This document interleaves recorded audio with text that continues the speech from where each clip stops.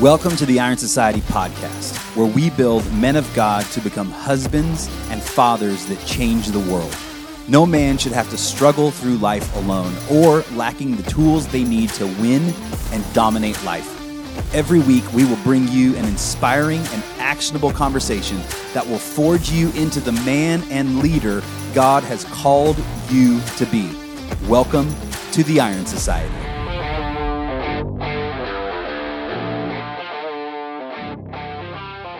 What is up, everybody? Welcome back to another episode of the Iron Society podcast. I am Cody Chapman with Nick Milligan. We're as sitting always. here. Yeah, as always. On our next episode, though, we're going to have a special guest. This is true. Gordon Braley. It's going to be dope. We had an amazing conversation in Black Rifle Coffee out of nowhere. So good. About specifically setting standards, holding standards, and why they're so important. Because, let's be honest, we all compromise on our standards. Sometimes. And we got in the conversation because there was a standard that I knew that I was not living to and I want to take to the next level. And so he started hammering me. Let's be honest. Well, that's what guys need. We need accountability. We in need the nicest outside, way. Yeah, outside perspective, someone willing to push you. Yeah. Right? And because what it got down to was like, yeah, that's not your standard because this is what you're doing. And I was like, You can I verbalize love you and hate you at the same time. Yeah, because you can verbalize the standard all day. Yes. Your actions and how you follow through and holding that standard, holding the line, as we say, right? Yep. Is totally different. Yeah. Anyways, that's next week. It's going to be good. We're going to sit down with Gordon. He's one of the Iron Society members. Absolute stud. Absolutely. Former Marine, former 8-figure business owner, business Pastor. consultant, pastor. The dude is a stud. Love him. So that's next week. But this week, we asked the Iron Society guys about what some questions they had because we want to do a Q&A. And we're sure that at some point you've probably asked these questions too. I don't know the questions. Nick has the questions. Now looking at them for the first time. Just now looking at them. We looked at one and started talking and then said, hey, stop talking. We just need to press record. Yep. So I'm going to move my mic and sit back in a little comfier position. There we go. And let's get after it. All right. So let's start. These are some of the questions from the guys.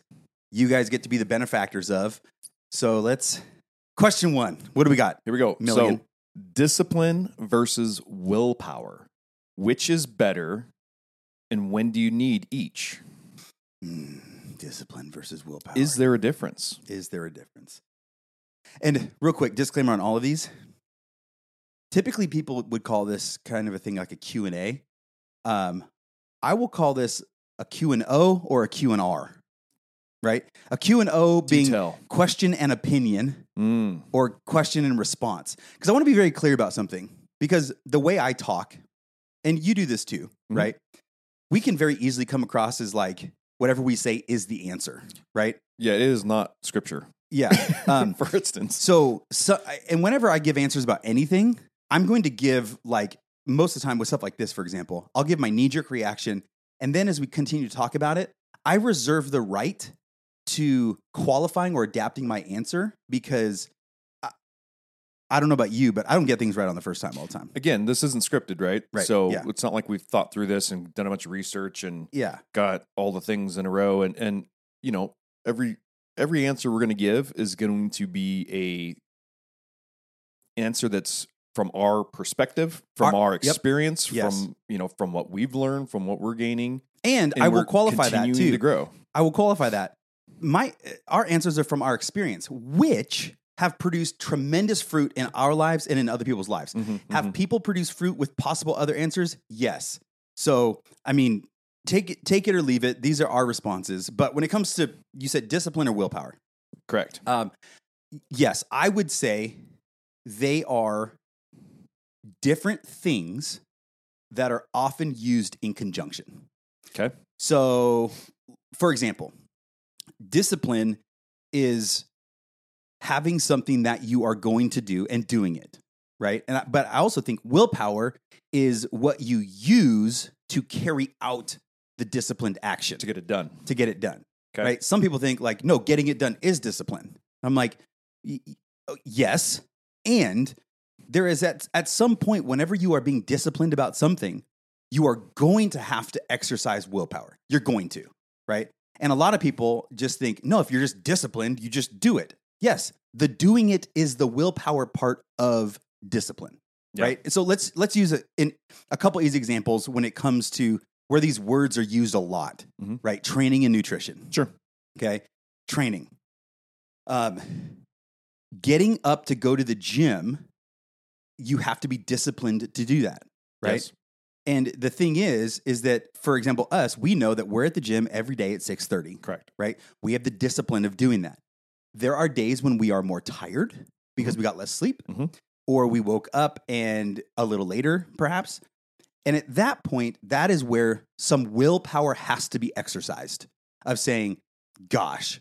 And even for us right now, we're doing a cold plunge within 10 minutes of waking up. Yeah, right? all month. And it's like, oh my gosh, like I woke up a little later, but I need my cold plunge. At that point, it is both discipline and willpower that will carry you forward, right? Now, and this is where I believe where you can start to use less and less willpower. Okay. And it comes back to what we said all the time in the fire service is setting ourselves up for success. Absolutely. We have a framework currently that we are working within. We wake up, we get our cold plunge within 10 minutes. We are at the gym by 6:30, right?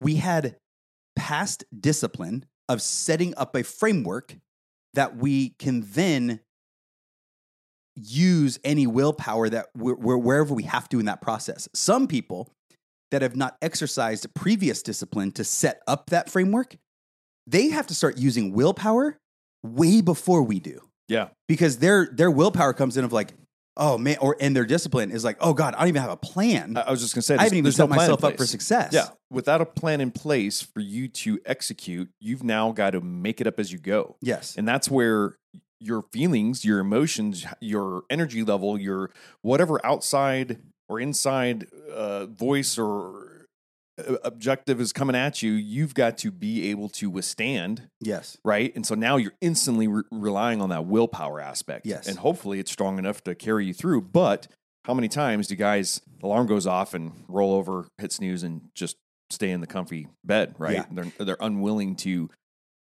continue because they didn't have the plan. Okay, this is what I do next. This is exactly what I do next, so on and so forth. And I think a part of willpower that people don't want to talk about is suffering. Like when you are exercising willpower, you are going to have to sit in discomfort and suffering, whether it's at a physical level or an emotional level. If you can sit in suffering and discomfort in that period where you are using willpower, the man who can do that better will win more often. And the man who can do that, I will say, who's able to sit and endure suffering is because he's not doing it for himself. He has a higher purpose than himself. Yep. Because yourself will let you down. Yes. Every time. You will call it before you should have. Yes. Because you're like, oh, that's enough. Yep. Well, it was enough for you. Yes. But was it enough to save your child? Was it enough to be there for the brother that needed you? Was it enough to complete XYZ mission that's beyond your capability of meeting your needs, but you're meeting the needs of other? Having that higher responsibility will drive a man further. Yeah. And that's why, for me, my protocol for, like, in my code for physical training, it is diligently, I will protect and train my body, mind, and spirit to defend and fight for my values and one another. So me diligently training my body, mind, and spirit, the end goal of me doing that is not for me. It's to defend and fight for my values and one another. Yep. And oftentimes, I think people don't exercise the amount of willpower that they need to, and they're not willing to sit in discomfort and suffer long enough because they don't have a person outside of themselves. And we can actually tie this back to scripture. It's their why, yeah. Right? It, like, talking about Jesus enduring the cross, for the joy set before him, he endured the cross, despising its shame, right? And what was the joy set before him? It was all of humanity that he was paying for their sins and the penalty of what they have accrued. Yeah. It was the joy of knowing, I am now paying this debt off so that we can be back reconciled together. Reconciliation, exactly. What Jesus suffered for, it wasn't for himself. No. He was the perfect, spotless lamb. Yep. He did not need to do this. No, did not deserve it. He did it for other people. And if men can get this through their thick freaking skulls of, The suffering, the discomfort, and the willpower that I am exercising is for somebody else.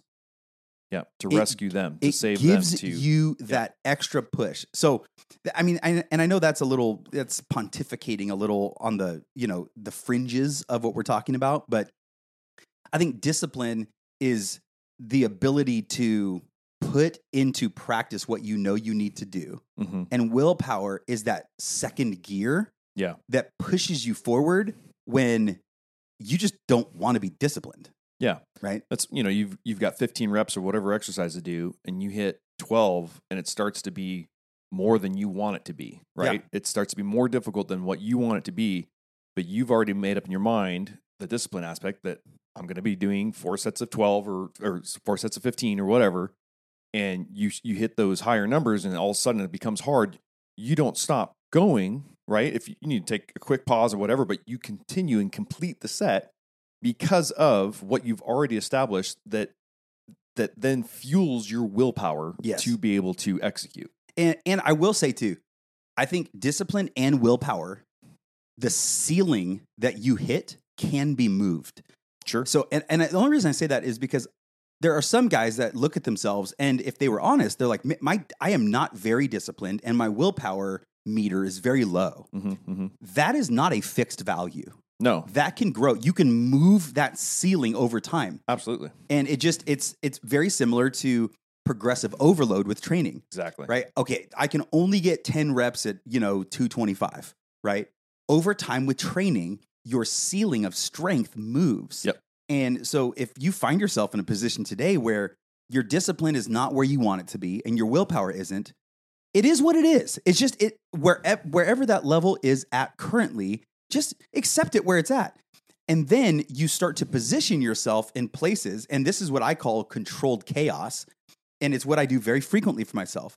I will intentionally put myself in positions where I know I am going to suffer, right? This is controlled suffering. Mm-hmm.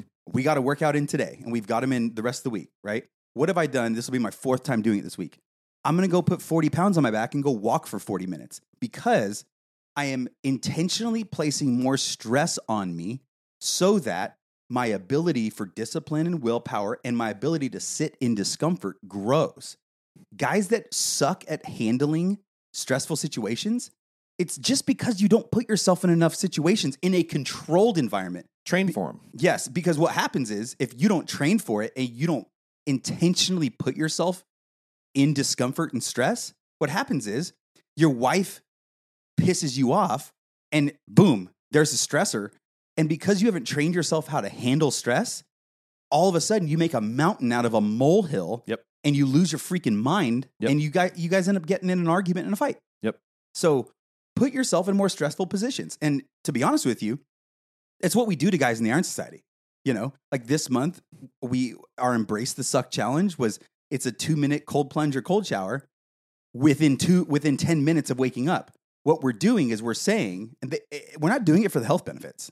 There are health benefits to it. We're doing it to put you in a controlled state of chaos and stress so that later on in the day, when you face this, that, or the other thing, you're in your head, you're like, dude, I woke up and 10 minutes later, I was in freezing cold water. No factor. Yeah, I'm good. Yep. I have the capacity for this. Yep.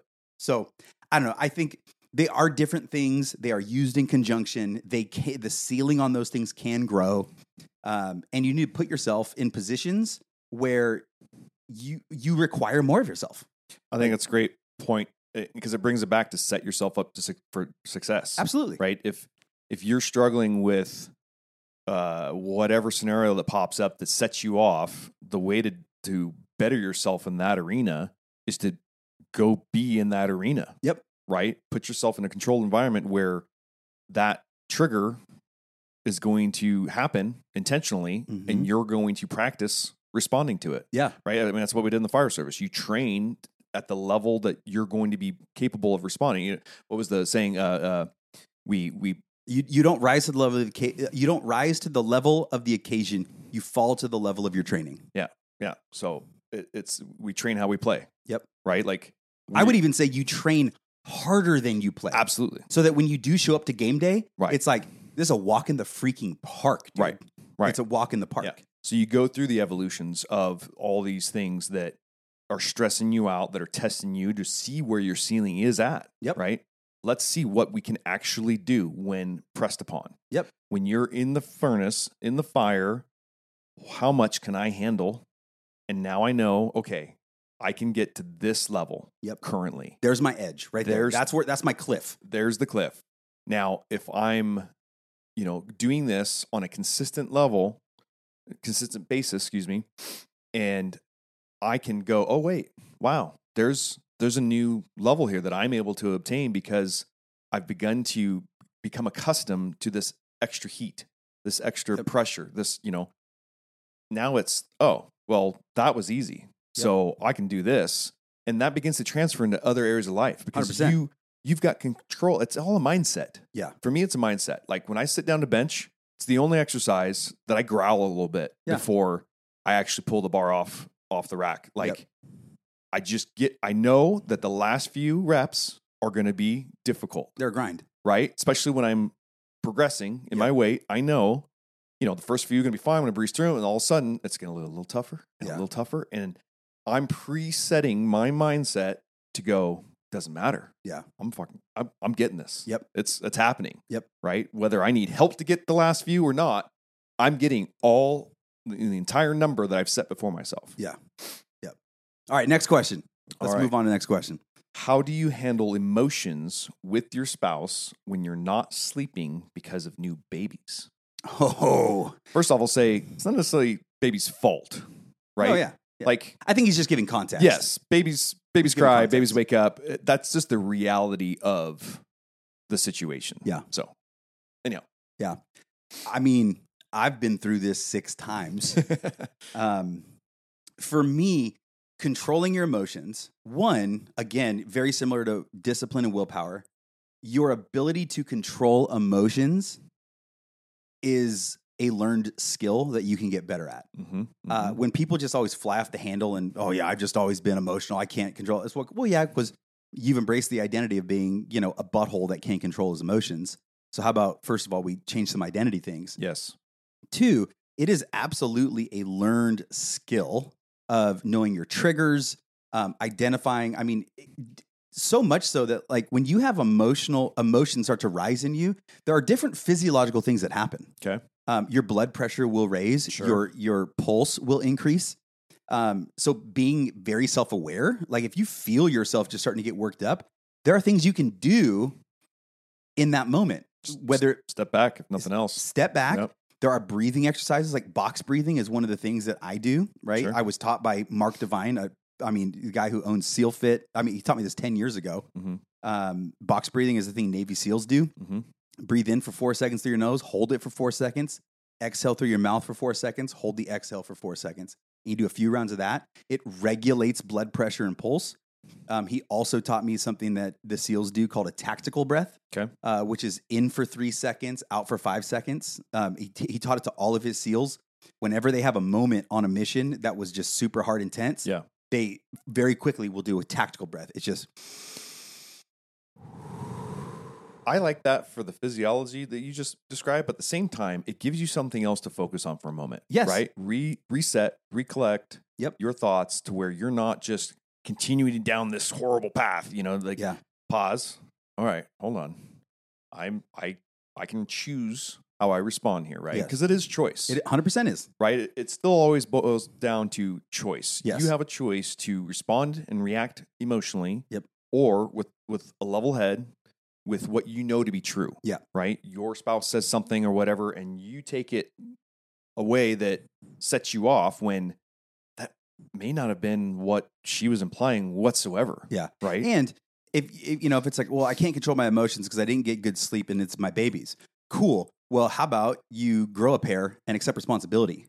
So stop blaming lack of sleep and babies for your emotional outbursts, right? There's a part of this where you have to take ownership and responsibility, right? The human body is capable of more than we give it credit for. At the end of the day, like, bummer, you got 4 hours or 5 hours of sleep or whatever. And maybe that's gracious, Yeah. But that still doesn't that is not what causes you to react poorly. That's Correct. the excuse you're allowing. Yes. For your poor reaction. Now, I will take it a step further with saying, because I've been through this many times now, it does predispose you absolutely to your emotions running awry. That's your circumstances. Yes. And so this is something, I actually learned from Tony Robbins years ago. No. Like he's probably, to me, he's the greatest motivational speaker on the planet. Yep. Tony is very, very, his whole thing is if you control your state, you can control anything. It's intentionality. Right? But what he does is like, and I even do this in the mornings. It's a 15-minute priming state exercise that I do in the morning. And part of it, the first thing he does is it's this type of breathing where it's very rapid in the nose and out the nose. And as you're sitting, you're pumping your hands up and down. So it's like this. Interesting. And you're doing it like 30 times. And then you sit for a second, you do 3 rounds of that. And what that does is it hyper-oxygenates your body, which in a low oxygenated state, your body will be more stressed. Also, what it's doing is you're moving your body in a way where you are creating energy. So the other piece of this, because you're going to be predisposed, having lack of sleep and all of these things, you need to do things that control your state. For me, as we started having more and more kids, this is why working out in the morning was so important to me, whether I was tired or not, because I don't care who you are. You go crush a hard workout, your state is changed. Yes. Right? Your state is changed. You've created energy. You've created energy. You've changed your state. So for the person asking this of, how do I do this? If you wake up tired, change your state. Yeah. Do some breathing exercises. Do a set of 30 burpees and some jumping jacks. Go get a cold plunge. Change your state. Well, in physiology, and you probably speak better to this, but like you're creating, these dopamine hits or adrenaline and so on and so forth. Like literally you're changing what's happening inside you to allow you to alter your current state. Yes. And this is why I've said for years, physiology influences psychology. And this is why I have always said, I love that people want to grow spiritually. I love that you want to be a better marriage. I love that you want to be a better dad. This is why we place physical fitness on the front end of trying to fix those problems. Right. Because if I can get your physical body in a different shape and state and mode, you will show up to all those areas differently. It affects everything else because you've changed your state. Yes. So I would say, first of all, accept responsibility and ownership. Ultimately, it's a choice. Second, change your state. If you wake up tired, that needs to trigger in your mind, I need to change my state because you are responsible still for leading your family. Yeah. Do you want to show up as the tired, pissed off, emotional dad? Or what if you went and took 10 minutes? You went and did a 3-minute cold plunge. You did 15 burpees and 100 jumping jacks, right? And then after that, you're just doing some rapid breathing to oxygenate your body. I guarantee you that would maybe take you 7 minutes. I guarantee you would be in a different physiological and emotional state after doing that. Mm-hmm. And it doesn't mean that that's going to last all day. And this is where the discipline comes in of every time you start to feel that way, you need to change your state. This is why I started doing the afternoon rucks. Mm-hmm. It is not to burn extra calories. Mm-hmm. It is because I noticed my energy started to dip in the afternoon because of working at the computer and all of these things. Yeah. And then the evening would come and I would just want to like lounge around, right? And not go kick a ball or play some Frisbee or whatever. And I'm like, okay, I had the self-awareness to be like, okay, I'm allowing my physiology and my emotions to take me down this path. But my kids need me to show up better. Yeah. So at 2-3 o'clock, I'm going to go bust it, get my blood flowing, get out in the fresh air, all of this. And you know what's happened every single time I've done that? Like last night after my ruck, we went and shopped at Costco, got back, had tons of energy. Me and Uriah and everybody in the family, we're doing a dance party in the living room last night. Yeah. Right. And it's because I managed my state because I saw a pattern. And you just have to see these things and take responsibility for them and then adapt and overcome. I think that's a great way to say it. Even just manage your state, right? Manage your state of mind, manage your physical state. You're like, so, maybe your typical routine is to work out in the evenings or whatever. Mm-hmm. Maybe you need to change that up, yes. right? maybe you fast in the morning. Maybe you need to change that up. Yep. Maybe that's not the right thing in this season, right? Maybe you need to, get some carbs in the morning to give you that quick boost of energy because you're going to go crush it real quick. Yep. Right before you start your day and set yourself up better. Yeah. And yes, it is you taking responsibility to manage your state, because in that question, exactly how it's read, like, how do I manage my emotions when I have lack of sleep and from babies, right? What you're doing is actually, that question reveals what is managing your state. Mm-hmm, mm-hmm. My sleep and my babies are managing my state. Yep. And what we really need to be asking, the true answer to this question is opinion. Response is, yes, when you wake up, your state has been influenced by those factors. Yes. Now take responsibility and you manage your state now. Yeah, I like it. That's my thoughts. All right, moving on. How do you determine what to eliminate from your life habits so you can be more disciplined? Ooh. I'll answer this question a little differently than it's asked. Okay. Because I think Steph and I used to have this thing that we talk about with married couples all the time. And it was this addition and subtraction idea. Okay. Of what do you need to subtract from your marriage? What do you need to add to your marriage? Right. And this comes down to family rhythms, routines, all these things. Sure. But I don't think you subtract. I've never thought that you subtract and add for discipline. Mm-hmm.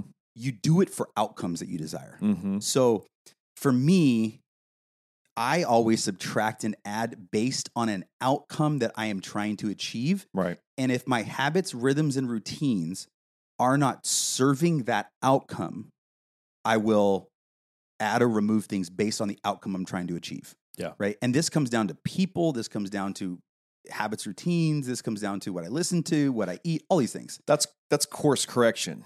Yeah. Your discipline is what takes you from A to B. Yes. Right. But what you're doing can be course corrected, right? Yeah. Because of outside influences. Yep. Or whatever situation, circumstances you find yourself in. Yep. You've got to course correct along the way. Yeah.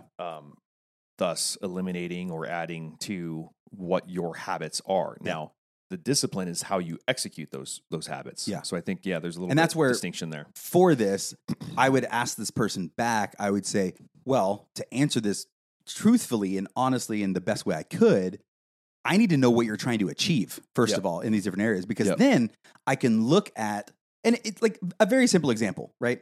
Someone's like, hey, I need to lose 40 pounds. Sure. Awesome. Cool. Talk me through all of your current nutritional habits. Yeah. Right. Well, I wake up, I have oatmeal, eggs, protein shake. Oh, check. That's fantastic. Sure. Awesome. And at lunch, I take my lunch. I have this and that. On the way home 3 times a week, I drive through Taco Bell and get a few bean and cheese burritos. Right. And then I have my dinner. Cool. Because the outcome you desire is losing 40 pounds, I'm going to subtract that particular action and replace it with something else or just remove it altogether, right?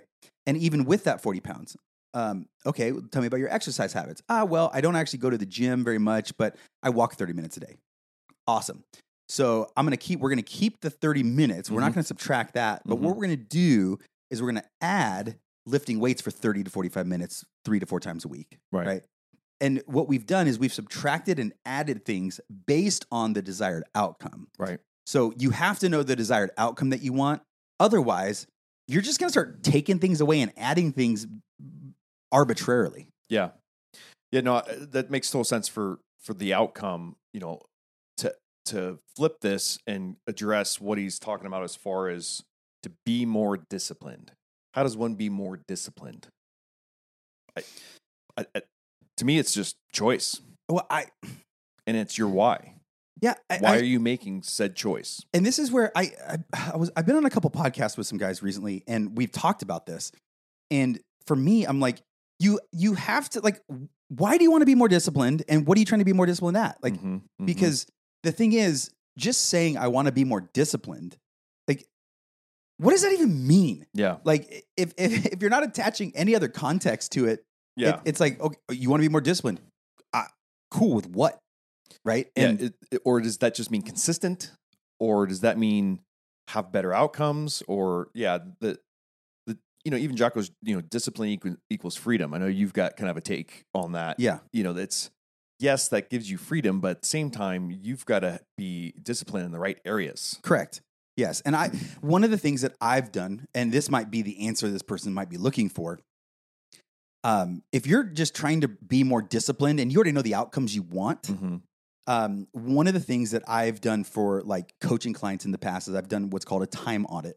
So I have a PDF that I send them and we adjust the times based on their wake up time and their bedtime. Okay. And in 15-minute increments, they fill this sheet out with what they are doing in that 15 minutes. Because what we start to find is, okay, you woke up at 6 o'clock and then you just sat on your butt for 45 minutes scrolling Instagram, drinking your coffee, and you've always called that, that's just the time I'm waking up. Yeah. Right? And then, okay, from there, you go into another thing, you go shower, you kind of, dink around with the family for 45 minutes, then you go to work, and your work drive, your drive to work is 30 minutes, right? We just get all the data. Sure. And we do 3 days because 3 days typically will give us generally a good idea. And then from there, what I would do with those people, okay, cool. What we're going to do is we're going to start to hone in how you are using your time because, listen, the most successful people in the world get the same amount of time as you do during the day. Yep. They're just leveraging it differently. Yep. So, okay, cool. On that drive to work, what do you do on the drive to work? I just listen to the radio. Cool. You're going to sign up for an Audible account. Yep. And on the way to work, you're going to turn your car into a classroom and you are going to listen to a personal development book there. Boom. Now what we just did is you're going to get 2.5 hours during your work week of self-development education. Boom. I guarantee that's going to make you better. Yeah. Right? You're increasing your efficacy. Yes. Ultimately, right? Yes. Like you are becoming a more efficient human with your time with intention. Yes. So if you're asking about specifically, how do we just become more disciplined with our time? A time audit is how you will do that. Yeah. A very, very honest, accurate assessment of how you're using it. And I always do 15-minute increments. And you can just literally in a notebook or in your phone, just start writing down what you're doing every 15 minutes and then go back and look at that. And most people are, self-aware enough to be able to look through that and remove the things that they can tell are wasted time or not efficient or productive for the outcomes that they want. Yep. And then what you do is you just replace it or add in things that ultimately just get you closer where you want to be. Yep.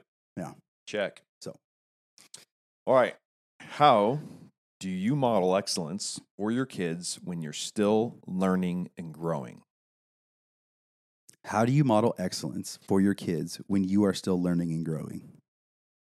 I think that's an interesting question because it almost alludes that there's a point where you stop learning and growing, and that's false. Yeah. You should be always learning and growing. Now, my assumption is he doesn't feel adequate at times in front of his kids. Yeah. And that was the first thing that went on in my head. And so whoever asked this, I would, first of all, look at this individual and be like,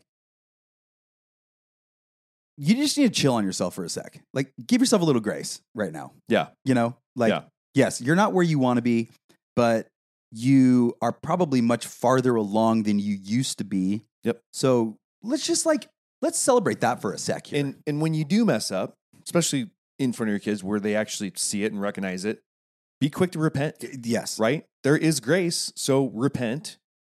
And not just I'm sorry, just a haphazardly, sorry you caught me or whatever. It's feel the weight of what you messed up, of your sin, and change. And not just quote unquote change in this ethereal thought, I'm going to change. It's you've identified an issue. How are you going to attack that issue? How are you going to put sin to death? Yeah. And I would also say, how do you model it?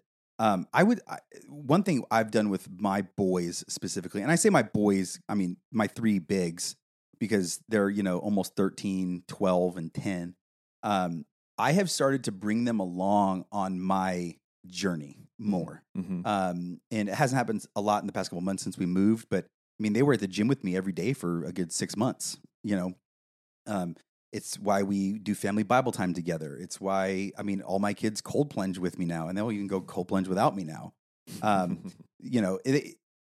Bring them along in the journey. The things that you're doing to pursue excellence, I don't care how young your kid is, just bring them along. Even if they're sitting on the freaking floor in front of you watching you pursue excellence, bring them in the journey. Yeah. There was a study done. I don't remember how long ago it was. It was maybe a decade ago, but it had to do with children growing up with more healthy habits that viewed their parents exercising. And it's one of the reasons why I started bringing the kids with me to the gym, was because it's one thing to know dad goes and does this. It's another thing to be in a position where I'm watching dad do this. And even farther than that, I'm doing this with dad. Yeah. They're always watching. They're always listening. Always right? watching. What are they seeing? Yep. Are they only ever seeing you on your phone? Mm-hmm. And maybe you're reading the Bible, but they don't know that. They don't know the difference. Right? They just know you're on a screen. Yeah. And then yet you're telling them you only get so much screen time a week or whatever. And it's like, well, you're always on your phone. So what are you modeling? Yeah. Sure. Yeah. So I just think modeling excellence in front of your kids, first of all, it's a full-time job. Oh, yeah. You're never off. Yep. Because they're always watching. Yep. And being clear, because you can't, and this is just the reality, you're never going to be able to model all of excellence 100% of the time. You're not Christ. Right? So deciding on, in this season, this is the attribute of excellence I'm pursuing, and I'm going to bring them in on the journey with, right? And that goes back to like me taking my boys to the gym with me, right? That was, granted, they saw me doing more than that, but that was a specific piece that I identified. This is a piece I'm intentionally bringing them along the journey with in this season. So those are, I don't know, some of my thoughts. Check. Moving along. How do you manage your temper when you're stressed, tired, and overwhelmed? That kind of goes along with the previous question about the emotions, right? Yeah. Baby and less sleep. Yeah, and one thing I would ask, I mean, we'll add on to this, and we kind of said it when we answered the other one, like when you're tired, stressed, and overwhelmed. Okay, cool. So why are you tired? What are you stressed about? And let's talk about what you're overwhelmed with, or why you're so overwhelmed, right? Because some people get overwhelmed simply because they've procrastinated on certain things, or they haven't done the hard things to address certain things. And so it just piles up, and all of a sudden, oh, I'm overwhelmed. Okay, well, hold on a minute. Is this an acute bout of overwhelm, or is this overwhelm a result of you just not doing the things you had to do for the past 2 months, and now you're overwhelmed, right? Because saying you're stressed, tired, and overwhelmed, I can be stressed. Like all of a sudden we hit a deer a month and a half ago, right? It put some stress on us with our car. That was an acute incident. Mm-hmm. It was not like, oh my God, like we haven't done oil change in our car for 4 years and our car blew up. I'm stressed now, right? There's a difference in what has led to that stress. Yeah. And same thing with being tired and overwhelmed. Why are you tired? Are you tired because you sit up on your phone all night and, or you haven't prioritized X, Y, and Z? So there's a lot of questions that like this needs to be qualified with, because asking the questions for that, there's some tactical things I think with this that you can do. But then also going back to what we answered earlier about being, tired and emotional with kids, at the end of the day, you have to manage your state. And you also have to manage what got you in that place that you're in right now. A preemptive strike. Yeah. Ultimately, right? Yeah. Like you are setting yourself up for success, like we talked about, but you're intentionally, seeing what's happening. You're now experiencing consequences. And so now it's time to learn, right? Now it's time to pay the tuition and go learn what I need to do to avoid these situations, these circumstances, these consequences that have been happening and continue to happen. Now you can't prevent everything. Like you just said, you hit a deer. Like sometimes that's unavoidable, right? But yes, you can do the maintenance on the vehicle to help ensure that it doesn't break down on the road trip or what have you, right? There's elements that you can control, so control the controllables. Yep. Outside of that, it is what it is. Yes. Stuff happens, right? There's another term for that. I believe Forrest Gump evidently created. Yeah. I don't, But point being, you can always learn from what's happened. Yep. And make adjustments. Again, back to course correction. You have to adjust, identify what. Now, his first part of his question is, how do you manage your temper? If we just took off all the qualifiers, what would you say to just that? How do I better manage my temper? Temper is brought out by triggers and previous trauma. A temper is not just a thing that comes out of nowhere, right? We see this even in toddlers and infants, right? They don't throw temper tantrums for no reason. It's not just like out of nowhere, they just lose their freaking mind. There was something that triggered an emotional response. They got frustrated because they weren't either capable of doing something or allowed to do something. Correct. Or they were told no. They didn't get their way. Right? All of that. Yeah. So when it comes to controlling your temper, I think about trauma and triggers, right? Okay. And if somebody is constantly losing their temper with a specific trigger, and it is a consistent thing, first of all, having the self-awareness for that and starting to process that, like, why does this cause this reaction in me, right? And typically, you have to go back. Like, and this is the kind of work that guys just don't like to do because they think of it as therapy, and they're like, "Oh my God, if I admit I need help with this, then it means I'm broken." And I'm like, "Well, you're broken already, dude. It's not like you have to admit it. You are, right? Like, you are. You live in a fallen world. It's just a fact." Yes. So, but if it is repeated over and over and over again for years and years and years, there's some kind of trauma somewhere back in your history that has caused this to be triggered that will then cause you to lose your temper. Which I would argue 9 times out of 10, I'm just picking a number. Yeah. It's an insecurity issue. What angers a guy is that he's disrespected, right? Or somehow this insecurity aspect is there, right? Because I don't care who you are, you could be the baddest mofo on the planet, and you yourself are still dealing with your experiences in a way that can cause you to go, "Am I good enough? Yeah. Am I what I need to be?" Right? Which that's a healthy thing to wrestle with because you need that tension. You need to be able to push yourself to continue to strive to grow and become better, but at the same time, you can't fall into that condemnation, right? Yeah. And allow the insecurity come in, and ultimately the enemy lie to you and say, "No, you're not good enough." And so when you have somebody on the outside say something that causes you to go, "Oh, I'm not good enough.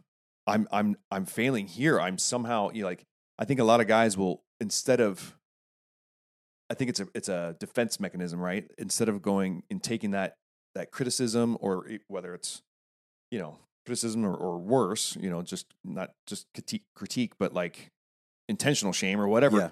Like, it's just this defense mechanism to just get angry. Yeah. Right. It's push away. I'm not going there because I don't want to deal with that. The mental space. Yep. That the effort and the energy that's going to take to deal with. I'm just going to tell you to back off by me being angry, and that just deflects the situation altogether. Yeah. And I mean, the times I'll speak for myself, the times that I lose my temper, which, is not it's not an incredibly frequent occurrence, but there are things that just piss me off, and I'll get a little miffed about it, or here and there, or, short with my kids about this or that. Every time, it comes back to, you're inconveniencing me, or I'm not getting what I want now. Yeah. Right. Taking too long.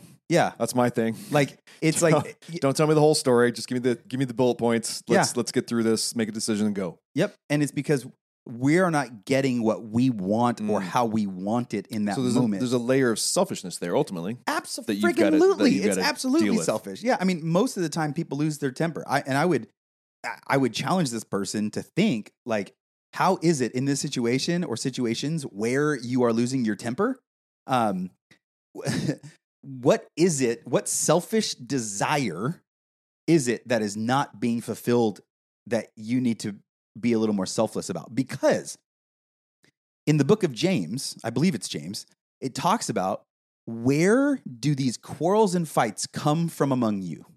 And it literally goes on to say, they come from the selfish desires within. Fights and quarrels or tempers or whatever, these things will always rise when there is some selfish desire that is not being met. This is why fights and arguments exist in marriage. Every single time there is a desire in one of the spouses that is not being met, that is an expectation that's not being met, that has to do with selfishness. At the end of the day, it's not being met in some form or fashion. And so you get pissed. Sure. That is, I challenge somebody to bring up some kind of fight or argument they have had where I will not be able to find the selfish desire or expectation in you or your spouse that caused it. I agree 100% because, I mean, think about it. If you are actually in a place of humility where you're pouring out, you're serving, right? If you're only ever providing something for someone else, like there's no way for you to be hurt or be frustrated or be disappointed or whatever, because you're not focused on what you're getting out of it. You're just focused on giving, being a blessing, serving. Servants have no rights. Sure. Yeah. And this is where, if you, like what we say in the Iron Society, we like every man needs to become a savage servant. Right? If you understand your position as servant, you have to also understand servants have no rights. Right? Servants for hundreds and thousands of years, guess what they didn't get to do? Mm-hmm. I'd rather have it done this way. Here's my thoughts on this. Can I talk for a moment? Right. Like, actually, I think we're doing this wrong. It's no. They shut their freaking mouth and they did it. They did not have an opinion. They did not get rights. They did not have it their way. It was whatever was dictated to them. That is the way they did it. Now, in a marriage, we have to understand that in the full healthy context. But if you are approaching things from a servant's heart, you should be so less offendable in that moment, and that will translate into your temper. Well, and imagine if both spouses had that mindset. Oh, 1,000%. They're only ever serving one another. Amazingly, each of their needs are met. Well, and Scripture actually tells us that. It talks about outdoing one another in showing good or in honor, thinking about others' needs above your own. If both spouses are doing that, you know the incredible thing? If both husband and wife are looking out for the other's needs above their own, you want to know what happens? One, you can't get miffed. Two, each of you will still be taken care of to the highest extent. Yep. Because you know the other person has your back. So, next question. Amazing. All right, here's one. How do you tell the difference between a habit and an obsession? I would say it all has to do with desire. Okay. I have the habit of going to the gym every morning because I've set that habit. An obsession is something that you start to have the desire to do it in context that just would not make sense. Okay. One of the easiest ways, one of the easiest things to point out with this is porn.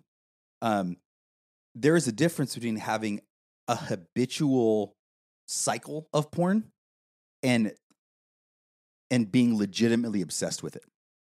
Because some guys that have, just random infrequent use of porn, I would say you've just allowed yourself to have the habit of watching porn, right?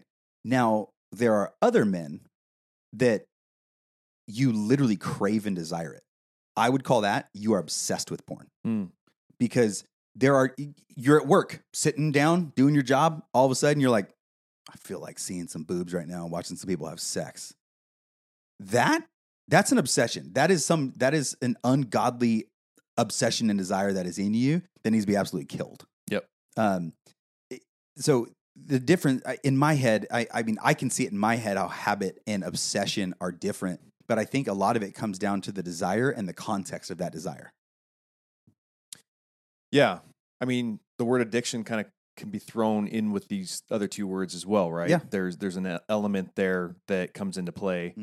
But obsession, I feel like, can be sometimes tied to someone's identity, right? Or the fact that they haven't clarified their identity well, and so they get into this thing. And maybe it's a good thing. Maybe it's, I'm obsessed with shooting, right? Like, that's all I want to go do is go sling arrows or put some rounds downfield, downrange. Like, but when that activity becomes more dominant to where it's overtaking responsibilities. Yes.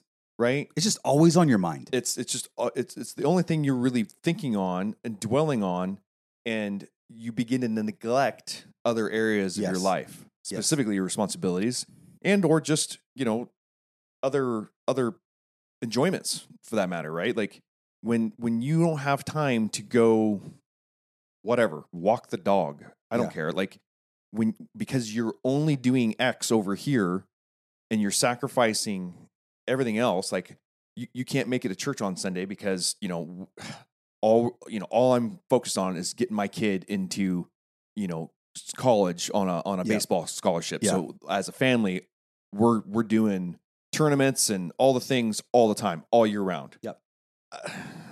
To me, that's obsessive. Yeah, and obsession is also a great thing, by the way. Indeed. I mean, because there's two sides of obsession, 100%. Mm-hmm. And it all just depends on what the focus of your obsession is. Yeah. Right? And there are those people that's exactly what, if they are that clear on what they want to do and what they're trying to achieve and who they are, the greats, that have changed the world absolutely were obsessed. Yes. Anyone that becomes a top tier performer or a high achiever in any area, they have to be obsessed. Yeah. You can't get there without being obsessed. What was it? The book we were reading, Da Vinci, right? How to become the sculptor he needed to become, he knew he had to study the human anatomy in a way that was very hands-on. Yes. And what he did was he went and managed to find he himself did more autopsies than like corpses. Any of the doctors. Exactly. Yeah. And he did more than anyone, anybody in the medical profession. Yeah. Just so he could sculpt better. Yeah, and I don't think it was that's Da Vinci. Obsession. I think it was like Da Vinci, Michelangelo, or it was somebody, one of those dudes, one of the ancient greats. Yeah, yeah. But yes, that's the other thing. So I think obsession has to do with it's just always on your mind. It is a driving force in your mind, in your life, in your schedule. But for it to be good, you better be really clear that's what God's calling you to, in my opinion. For sure. If it's truly what He's called you to do, that was your purpose here on earth. Yeah. You better be really clear about that and still have to balance that with your responsibilities. Yeah, absolutely. Just because you're supposed to do and fulfill X doesn't mean you neglect your wife and kids. Yeah. It doesn't mean you pass the buck on the things that you. Well, I mean, it's like what I posted the other day. I was like, look, hey guys, if you have spent more time scouting for your hunting trip and you're about to spend more hours in the mountains hunting this season than you have dating your wife, your crap's broken, dude. Yep. Right? And that to me is an unhealthy obsession because, and I'm not saying you can't be all about hunting. What I'm saying is that if your marriage is not at the place where it's at and you have this inordinate and like percentage wise, you're just doing this other thing way more than what is actually important for eternity's sake. That's where I would look at it and say that's an unhealthy obsession. Yeah. Like, because these other things that matter are getting less than they deserve. Yep. But ultimately, I think a habit is something you're like, oh, this is a habit. Boom, I go do it. Right. An obsession, it becomes all consuming. Consuming, exactly. Either positively or negatively. Yep. Yeah. Yep. All right. Why is identity so important? And can you show some or give some biblical examples? Ha! You said the I word. It's go time. I think you like this one. Yeah. I mean, so why is identity important? I believe everything stems from it, right? Your identity forms your beliefs form your thoughts form your actions form your habits, and your habits ultimately form who you become. And it all starts with identity. Such a great line. It is the flow of how things work. Yeah. And most people want to work at that top level. They're like, I'm going to try to change my habits and my actions. I'm like, well, I mean, you're going to have to exercise a whole lot of that willpower we were talking about, because you're going to have to override the system of whatever identity is running in the background. Yeah. Right? Like, yeah. And you can do it. You can do it for a certain period of time. For a time. But it is going to become wearisome and burdensome work. Because you're not able to replenish. That willpower will run out. 100%. It's only if it's not rooted in who you are. Yeah. That willpower is not infinite. Yeah. And because that's where you're not continuing to build it. And that's where you'll fall back to your identity every time. Like, right? I mean, there's a guy I've been talking with and for a while who's, been addicted to porn for like 16 years. And he'll go a day or two without it and boom, always runs back and boom, always runs back and boom, always runs back. And he's like, man, I got to beat this. I'm like, dude, no. There's some part of your identity that you're still holding on to where you see yourself as an addict. And all the willpower you're using, you just keep falling back to your identity. You think you need it. Yeah. You think that's what you need to be happy, to find enjoyment, to whatever, right? Yes. But at the end of the day, because it's not who you are, it's not who God created you to be. Yes. It's not true. Yes. It's a lie. Yeah. And so as far as biblical examples go, okay, let's rock and roll. Abraham, right? Married to Sarah, I believe her name was. I'm not a biblical scholar. Sometimes I get these names all mixed up, especially in the Old Testament. No kids, super old, right? Totally bummed about it. All of a sudden, God comes to him. Yo, Abraham, gonna make you the father of many nations. He's like, ha ha, yeah, good one, good. And even Sarah was like, whatever, you know. And what God did in that moment was He called something that wasn't as though it was. He gave them an identity to grab onto that did not match his current circumstances, but did prophesy essentially what was going to be. And there's power in words, right? Absolutely. Yeah. Well, and there's power in identity. Yes. And so when they finally wrestled with that and accepted that, we then see in the future, boom, all of a sudden, way different than your past. Yeah. Right? Because they grabbed onto an identity. Yeah. Gideon. Mm-hmm. Judges chapter 6, threshing wheat in a winepress because he's scared because the Midianites are ravaging their land. And normally you would thresh wheat on a hilltop because then the chaff would blow away and you'd be left with all the wheat kernels. He's doing it in a winepress because the Midianites are just wrecking it all. He's a coward. He's a coward. He is literally doing a cowardly act by hiding and doing this in a place where he hopes he won't get caught. Yeah. It says an angel of the Lord comes to him and says, mighty man of valor, right? And he's like, well, if God's so good, why is all this crap happening? Like, blah, blah, blah, you know? And it's like, the Lord said, go in the strength of yours. Mm-hmm. And then he comes back, he's like, listen, I am the weakest in my family, and my family is the weakest tribe in all of Manasseh. He just said, I'm the least of the least. He's identifying himself as... It is very clear where he sees his identity. Yeah. And just previous to this, he is given this identity, two different things. The mighty man of valor, go in the strength you have. Mm-hmm. Then when you see him actually trust the Lord and listen to what he's saying to him, adopt that identity, adopt it, you then see all this crazy stuff start to happen, right? He just goes and throws down. Yeah. And then even, you look at Jesus, for example, right? And this one, I'll just be honest from the get. There's some stretching going on here to make it fit, but it still fits. But you look at Jesus, right? And in his entire, 33 years, right, on earth, mm-hmm. where did all the miracles happen? Where did all the ministry happen? Where did it all happen? Not like location. I'm talking time-wise. Where did it all happen? In the last 3 or something? Last right? 3 years. Yeah. Okay. Do you know the one event that sparked it? His baptism. He goes down and get baptized, comes up. You see the Son there. The Holy Spirit descends like a dove. The Father's voice comes out. Yep. This is my Son, in whom I'm well pleased. Yes. Spoke identity over him. Mm-hmm. This is my Son. Mm-hmm. Verbally out so everyone could hear it. Mm-hmm. Then you see he gets driven by the Spirit into the wilderness, right? The first temptation was not what everyone thinks it was. The first temptation from the enemy was, if you are the Son of God. Right. That was the first thing. That's the first thing he tempted him with, was getting him now. Challenged him on the identity the Father had just spoken. If you're the Son. Verses later, he said, this is my Son. And then verses after that, the enemy comes, if you are the Son. He challenged him on this identity. If he got him there, he stops him. 100%. Right? Absolutely. If you can steal a man's identity from him, yes, you've crippled him. Yep. And this is where we always say, hell will always fight you over what heaven calls you. Right? And it was from that moment forward, from that baptism forward, that's where you start seeing all these miracles, these people being raised from the dead, the blind healed, the lame raised, all of it. Yeah. It all came after this place where God was very, very open and vocal about this is my son. He spoke this identity over him publicly. Love it.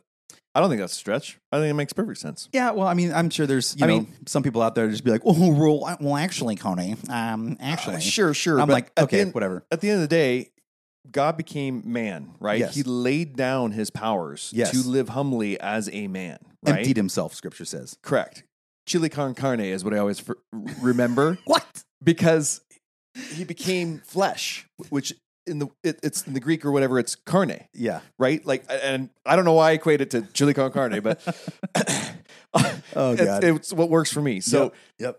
Remembering that he came in humility, right? Part of it, he could have rode down, hovered down, flown down, appeared with legions behind him. Because, I mean, if y'all don't realize, that's where he's sitting today. Yes. He is in charge of legions. And, I mean, if you want to get into some crazy stuff, like, what most people think about angels is so wrong. They are the baddest warriors ever created. One of them took out how many guys? What's the passage? Oh, I'm going to blank. It's going to kill me. I don't know. It took out like 3,500 people in one angel, right? Like, these are the baddest of the baddest, and Jesus is their leader. Yeah. Right? Like, so he could have come down and from day one as an infant or as, fully man at 33 could have come down and just started rolling, right? Yeah. But he didn't. He came to identify with us. Identify, right? He came to have the identity of a human, right? So he could really truly know what we experience, what we go through, what we endure, the joys, the pain, the grief, all the things that in part make up who we are. It's our experiences that create us. Yeah. And it's what we choose to latch onto, right? Yep. That begins to shape our identity. The environment in which we live in, whether you had a good home that you grew up in or a bad home, broken home, what have you, like, you're going to choose different things to grab onto and begin to call yourself. Yes. Right? You're going to begin to live out of the experiences that you've had. You're going to begin to set limitations on yourself. You're going to begin to set this idea of who you are, how you do things, how you're going to show up, everything. Yep. And all that influence, God experienced. Yeah. Jesus experienced. He was tempted just as much as any of us. Yep. Right? And yet, 30 years. Yep. 30 years. And goes, it's time. Yep. It's time for me to begin this process, this rescue mission. It's time to, I've got 3 more years. Because he knew, right? He's known. He's all knowing, omnipresent. I mean, all the things. Well, right? He wasn't omnipresent. Sorry, not present. Jesus wasn't at that time. Yes. God and the Holy Spirit are. Yep. So, but because he laid down some of his attributes, some of his power, right, to better identify with us, and then went to work, right? Like, he built his identity. God goes, "This is my son. I am with whom I'm well pleased." Yeah. And he got to work. Yep. Which is what every man should be doing, right? Yeah. Build your identity and then get to work. Yeah. And that's why it's so important to start there. Yeah. And I would also say identity starts in your mind, right? Yeah. Identity is all in your head. It's choice. And, and this is where, scripture, right? We're transformed by the renewing of our habits. Nope, that's not what it says. Nope. We're transformed by the renewing of our vision. Nope, not what it says. We're transformed by the renewing of our goals. Nope. Wrong. We're transformed by the renewing of our discipline and our willpower. Negative. Not how it is. We are transformed by the renewing of our mind. And what is that exactly? Break that down. What is the renewing of our mind? We hear that all the time. What is that? We could do a whole podcast on this one thing. But first of all, sum it up. Like, we have to understand that when we're saved, like, there's an attribute where we now have the mind of Christ, right? Now, whether you choose to embrace that and walk in that is a entirely different story. But the renewing of our mind, right? And this is what I would want to point out is that one, I have not done all of the study in the Greek as far as, because I know there are lots of different words for the things that we would all see in English as the same word. Mm-hmm. There are different words in the Greek for it.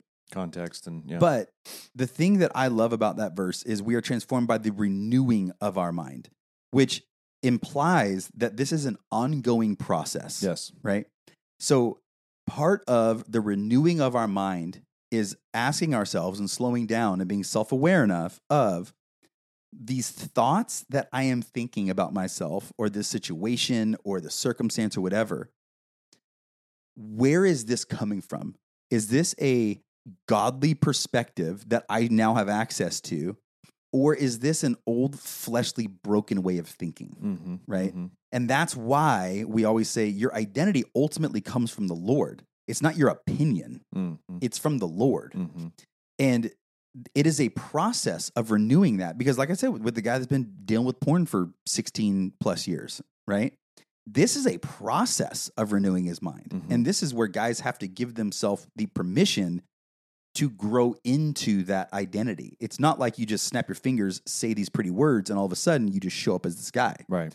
It is a process because, and this is where identity then discipline. Once you begin to walk out the things that you are latching onto as identity, you start to create the positive feedback loop to retrain your brain. Mm-hmm. I mean, this is literally all neuroscience. Mm-hmm. And this is why I love studying neuroscience because it backs up everything in Scripture. Yeah. More or less, I would say everything in Scripture validates what neuroscience is saying. But it is a process of removing the old ways of thinking, the old man, right? I mean, when Scripture says anyone who comes to Christ is a new creation, mm-hmm. right? The old things have passed away. Behold, all have become, everything is new. Mm-hmm. It is the process of what are those old things that died, right? And what people tend to do is, although this is dead old stuff, keep running back to it and grabbing it and like putting on this disgust. Like, can you imagine like somebody's ripping the skin off a dead person and like putting it on themselves? Like that's essentially what you're doing when you're running back to your old dead man. Is you're like, I know this corpse is rotting in it over here, but I'm going to go take it and put the mask on right now. Oh, it was the Egyptians wanting to go back to Egypt. 100%. Right? Yeah.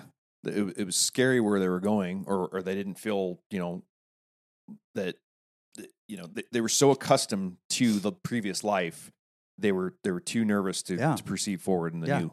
And this is why we have guys read their identity code out loud every morning, mm-hmm. because the Scripture tells us that faith comes by hearing. Mm-hmm. And so this is another way that you renew your mind, mm-hmm. is you literally hear yourself. And at the end of the day, you have to realize like your brain is very similar to a computer, and you need it. It is the renewing of your mind is reprogramming the hardware. Like it's like downloading a new software repeatedly. And then all of a sudden the machine begins to work that way. I like it. So we got time for like maybe one more. Yeah. I mean, one more. The thing I'll add to that is I love this quote. Martin Luther said, all of a Christian's life is one of repentance, mm-hmm. right? Part of that is recognizing the sin, right? Mm-hmm. And learning and growing and repenting of it and replacing it with new habits, new thoughts, gaining wisdom, right? And discernment. It's, being fervent in your prayer life, like all these practical things that we can do to build upon this new mindset, this new renewed mind, feeding it with more knowledge. And that's why, back to that first question, like we never stop learning and growing. Yeah. We should never stop. Like once we've stopped, like we should be dead. Yeah. At that point, like there's no excuse to not continue to grow. Well, even to take the quote that you just said one step farther. I know I told you this the other day when we were on our call, but all of a Christian's life is that of repentance? One of repentance. Yeah. Right? If you actually transliterate the word repentance correctly, it does not mean turning from. Right. It means a change of mind. Yeah, exactly. Whoa, hold on a sec. So if you were to basically transliterate the repentance part in that right there, all of a Christian's life is that one of changing their mind. Holy crap, this all starts to make a ton of sense, right? Yep. And everyone's like, well, no, repentance is turning from it. No. It's changing your mind. And when you change your mind, you will naturally start to turn from things. So what people do is they focus on I need to stop doing this. I need to stop doing that. I need to stop doing this. And I'm like, it's the guy with the porn problem, right? Yes. He's not actually changing his mind. He's not renewing his mind. He's just trying to stop doing what he's doing, which is not a successful recipe. And that's where when people are like, you don't have a this problem, you have a sin problem. I'm like, I don't know if I fully agree with that, because your mind and where it is at is going to cause you to do those things, right? So it's a repentance problem, which is not just a turning from. That is part of it. Magically stopping. It is a changing of your mind problem. How? Because the change of mindset is what enables the how. Yes. Enables the success. And that's where, for me, I'm like, okay, cool. Like, how about we accept the identity that Scripture says that we're the righteousness of God? Holy crap. If I see myself as the righteousness of God, how does the righteousness of God talk to his wife? How does the righteousness of God, what does the righteousness of God look at when no one else is looking? How does the righteousness of God talk? How does the righteousness of God show up here, here, and here? How does the righteousness of God walk into a room, right?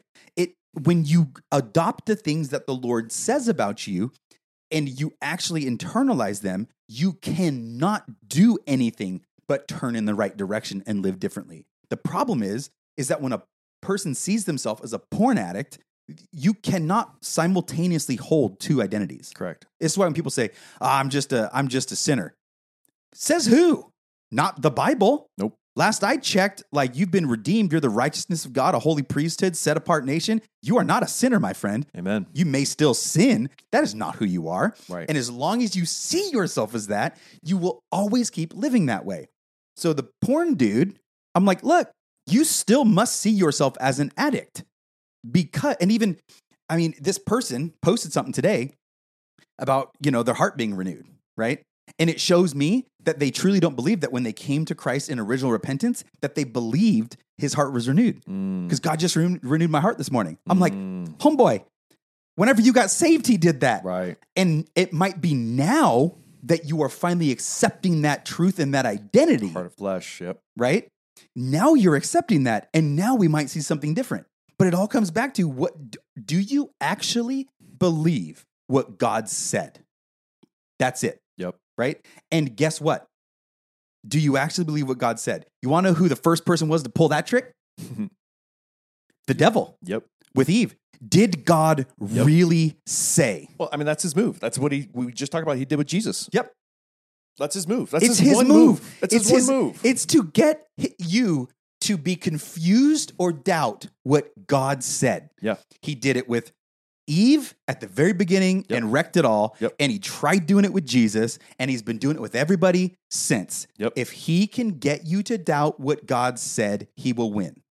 End of story. It comes down to your identity, about the things God's telling you to do, everything. And if you can fight that with truth in Scripture and accept the real identity of what God has said about you, your life will never be the same. Yeah. And the enemy, he has no ground. Yep. Because every time he comes, you're just like, whatever. That's not true. Another identity one, as far as an example in Scripture, I think of Peter. What was he called? Build my church upon the rock. And this is the guy that denied him 3 times. Yep. Right? Hey, let's live out of this identity instead. Yep. And what did Peter do in the end? Bro, rock and roll. And hung upside down on a cross because he wasn't good enough, he felt, to be murdered like Christ was. Yep. You talk about going from coward who denied Christ to a teenage girl. Yep.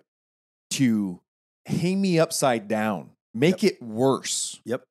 Because I am the rock.